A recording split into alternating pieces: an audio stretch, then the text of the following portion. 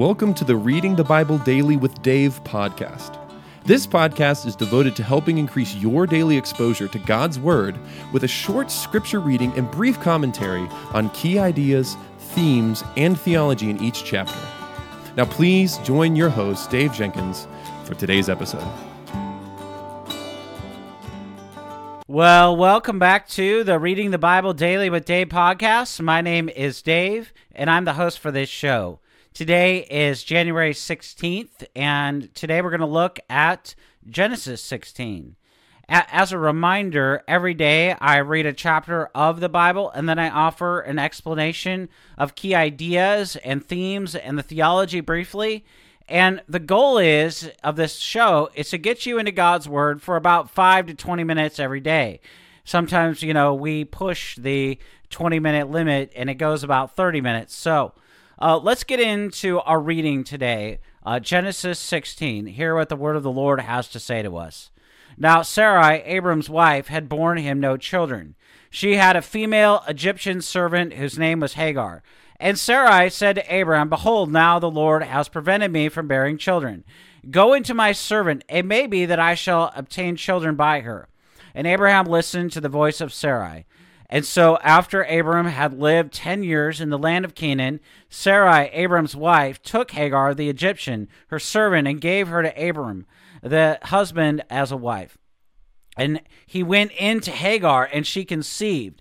And when she saw that she had conceived, she looked with contempt on her mistress. And Sarai said to Abram, "May the wrong done to me be on you. I gave my servant to your embrace, and when she saw that she had conceived, she looked on me with contempt.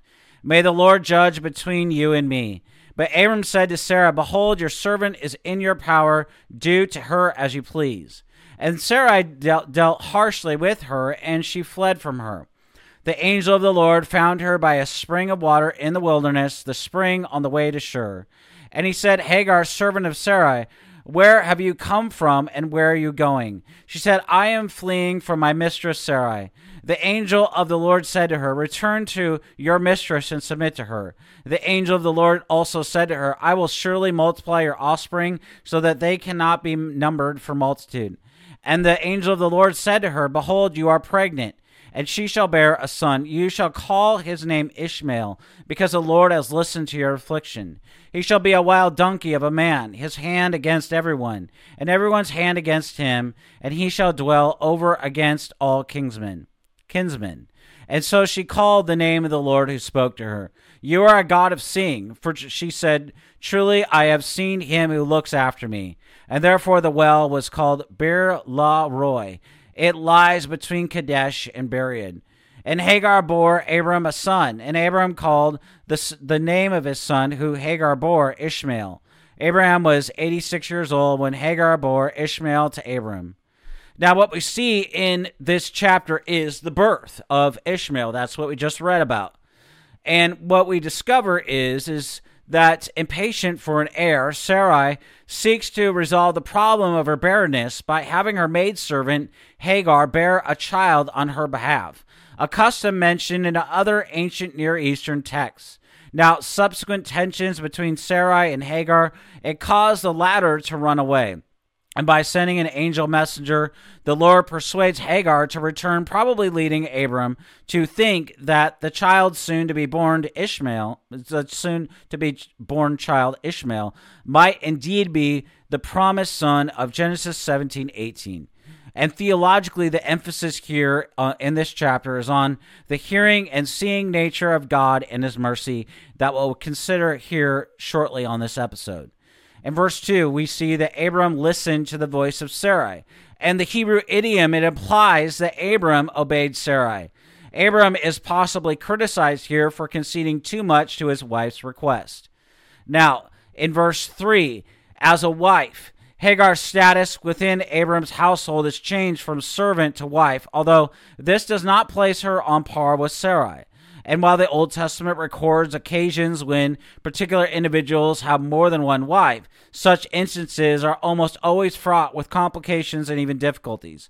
In fact, the taking of multiple wives is never encouraged in the Bible, and it usually arises out of peculiar circumstances. There's going to be plenty of opportunity for me to expand on that particular point as we continue on through our reading of God's Word daily.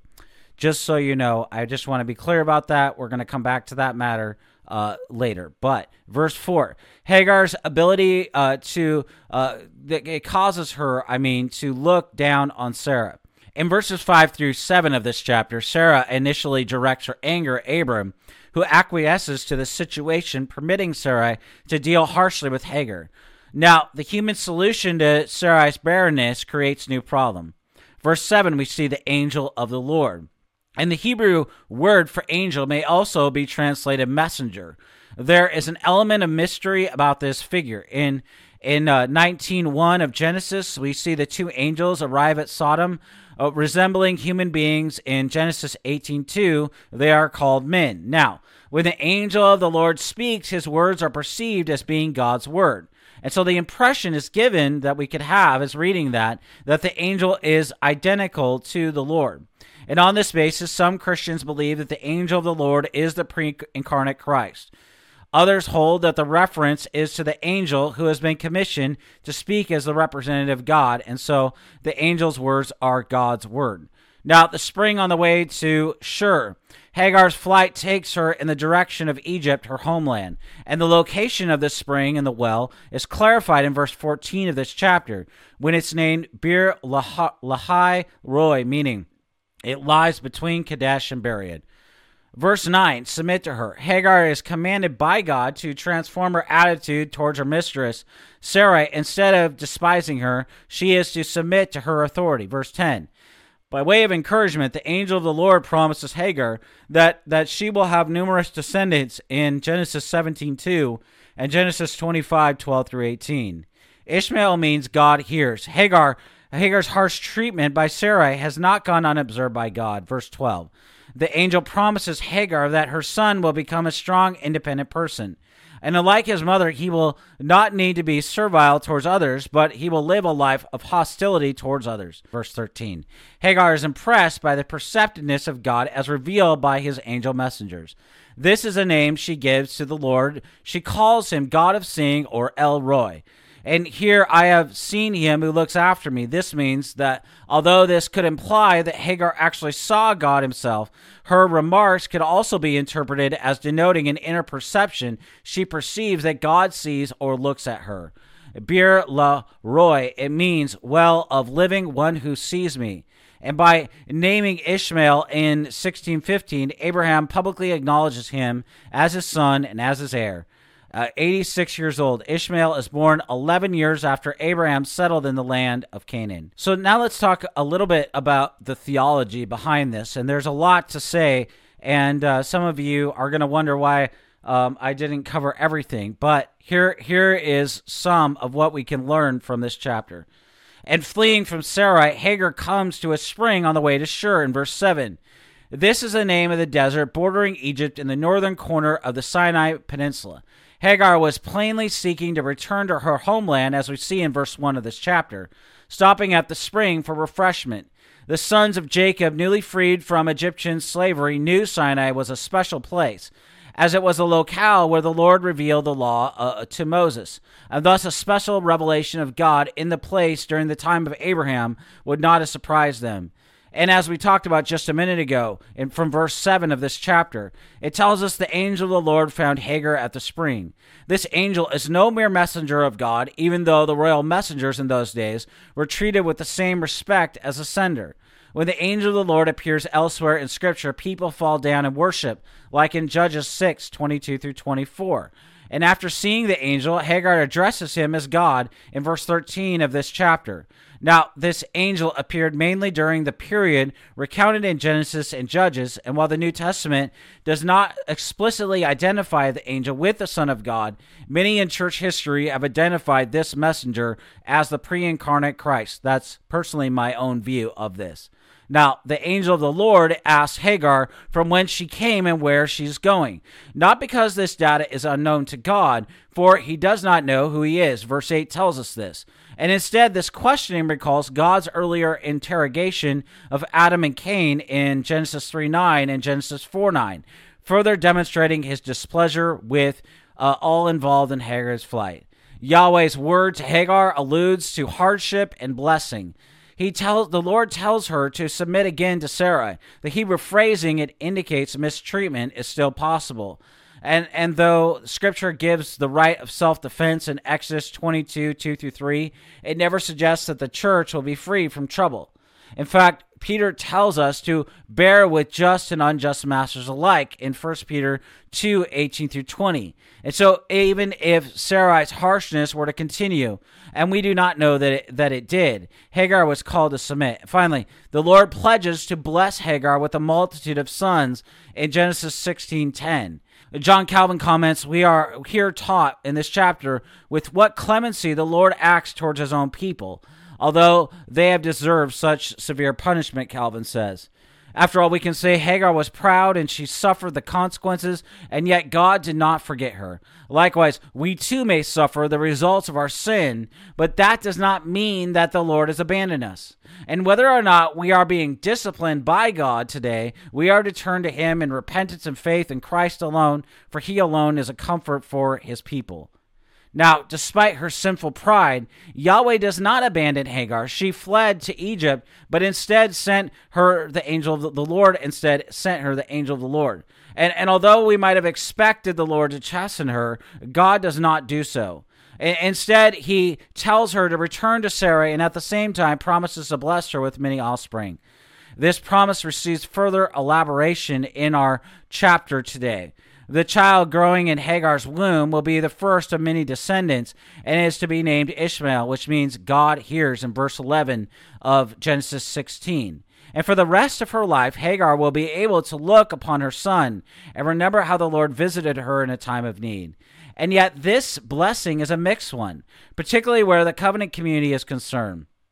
This Ishmael and his offspring will be a wild donkey, an animal who dwells in the desert, as we see in verse 12 of this passage. Now, the wild donkey metaphor is telling because it's used elsewhere in Scripture to embrace those who have a stubborn autonomy and defy the covenant of God in Jeremiah 2:23 and 24, and Hosea 8:8-9. Now, this verse makes us aware that Ishmael will not be the son of the promise, but will antagonize those who serve the one true God. He will be wild, continually at odds with those around him, especially his kinsmen, the sons of Isaac, against whom he will dwell physically and militarily in Genesis 16:12. And the sign to Hagar that Yahweh cares for his people will also remind her, as well as Abraham and Sarah, of the consequences that come when man attempts to bring about the Lord's will in ways not sanctioned by him. And it's no surprise to find an Ishmaelite later serving Absalom, the son and the enemy of God's chosen king, in 2 Samuel 17:25. And in like manner, we find that Islam, perhaps the greatest religious enemy of the church in our day, holds Ishmael in high esteem. The children of Abraham continue to be at odds with the sons of Ishmael. Hagar's son is also traditionally held to be the father of the Arabs. And yet, as we talk about this, we also need to say that it does not follow that the Lord's word about Ishmael deprives all Arabs of hope. There are perhaps many of God's elect who live in Arab nations, and so we must continually endeavor to extend the gospel to them. Terrorism and even Islamic jihad can make it hard for Western Christians to look upon the children of Ishmael with love. And yet, as the Lord will redeem people from every tribe and tongue and nation and people group, as we see in Revelation 7:9-10, it is incumbent upon the church of the Lord Jesus Christ to pray and even reach out to the Arab world. Now, take time today to pray for a predominantly Muslim country, that the gospel will prevail in its land, that the church there will make disciples who make disciples, and consider giving time and even money for missions to that nation. And now it's clear that Hagar, even in her pride, is the most faithful person in the entire episode, involving her, Abram, and Sarah. She willingly obeys when Sarah gives her to Abram to be his wife, and this is commendable, as she is likely unaware that they were not acting in faith, as we see in Genesis 16:3. Her devotion is most evident as we take a look at this passage even more, where she acknowledged that she has seen our Creator, and she gives a name to the Lord, the God of seeing, for she has witnessed firsthand that the Lord sees her plight and graciously cares for her, as we see in Genesis 16:13. Now, this name, the God of seeing, it highlights God's concern for Hagar because he saw her distress in the wilderness and met her at the well in order to bless her. This Egyptian servant, at least at this point in the narrative, followed the one true God more carefully than did the covenant parents. Now, Yahweh's concern for this servant girl, it provides us with an opportunity to briefly say this, that his special concern is for the poor and the oppressed. Throughout Scripture, we find empathy for those in need. In Leviticus 23:22, it commands the nation of Israel to leave some plants on the edge of their fields after the harvest so that the needy and the sojourners may have access to food. Hired hands are to be paid immediately, for to hold back their wages is a form of oppression, as we see in Deuteronomy 24:14-15. Jesus tells the wealthy to invite beggars to the banquet in Luke 14:12-14. That is to say, true piety involves providing for one's widows and orphans, as we see in James 1:27. It is not as if the Lord loves the poor more than the rich, or that one group is inherently more righteous than the other. And as Christ's love for sinners reveals a concern for men who cannot provide righteousness for themselves, we as God's people must imitate the Lord and share what we have with those who cannot feed themselves. Maybe join the example of those like the righteous Boaz, who provided abundantly for downtrodden Ruth and Naomi, as we see in Ruth 2-4. Let us help the church become the first place the poor and the oppressed come for help. Now, in his great love, God provided for his people what they could not provide for themselves, perfect righteousness in Christ alone. And while we cannot give this great gift, we can spread his love by working to meet the needs of those spiritually and physically downtrodden. And so consider how you are allocating your resources and give to your local church first, and to a ministry that helps the prisoner and the poor. Invite someone over for dinner who may be lonely and who needs fellowship. Now, is anything harder than waiting on the Lord in our lives? How many times have we prayed the same things repeatedly, only to learn that God's answer appears to be no, or even not yet? And in the midst of waiting, we are often tempted to become impatient and frustrated with God, and perhaps even worse, we're tempted to play God. Now, such temptations were able to penetrate the hearts of Abraham and Sarah. Decades had passed since the Lord had made the promise of children. And between the making of that promise and its fulfillment, many moments of weakness and even failure occurred in their hearts. Twice Abraham prevailed over Sarah to lie about her being his wife so that his life may be preserved. Now, each time Sarah is taken into another man's household, like a lamb, Sarah is sacrificed on the altar of Abraham's fear. But the grace of God prevails over our sin and over our weakness. And God providentially preserves her purity and her life. God himself proves to be her true husband, who would never abandon her or forsake her. Now, Sarah is not without her own moments of weakness during these decades. Not only did she agree to lie for Abraham, but even worse, in her own dark hour of desperation, when waiting on God seemed to be too hard, she gave her maidservant Hagar to Abram. Now, in desperation, she says in verse 2 of Genesis 16, "Behold, now the Lord has prevented me from bearing children. Go in to my servant, it may be that I shall obtain children by her." And so not only does she compromise her marriage, but she also stood in the place of God, blaming God for the predicament that she had already had to remedy. Now, it is against these faith-stretching backdrops that God brought about his own promise. God's timetable is not always the same as our timetable, just as it was not the same as Abraham and Sarah's. But the Lord's plan was not simply to give them a child, but to do so in such a miraculous way that he would be glorified and their faith would be stretched. This is a hard but a vital lesson. God often shapes the details of our lives into stories that cause our faith to be stretched. He teaches us to wait on him even when we would prefer to do otherwise. He teaches us to rest in the Lord even when we prefer to play the Lord. Now, Abraham and Sarah foreshadowed their descendants who had to wait until the fullness of time, as Galatians 4:4 says, when God would bring about the Son, who is so much greater than Isaac. It is this Son who would truly laugh in the face of death by triumphing over it in the resurrection, God's climatic miracle. And let us both learn from the stories of Scripture and from the providentially arranged stories of our lives, not to doubt or usurp God, but to trust the Lord and to wait on Him in faith. Well, I want to thank you for listening or watching this episode of the Reading the Bible Daily with Dave podcast. My name is Dave, and may God bless you and keep you. Until tomorrow, take care and have a wonderful day in the Lord. Thank you for listening to today's episode of Reading the Bible Daily with Dave podcast. If you enjoyed this episode, please subscribe to the show and rate us wherever you listen to podcasts. Be sure to also like, subscribe, or follow Servants of Grace on Facebook, Instagram, X, or YouTube. We appreciate your support.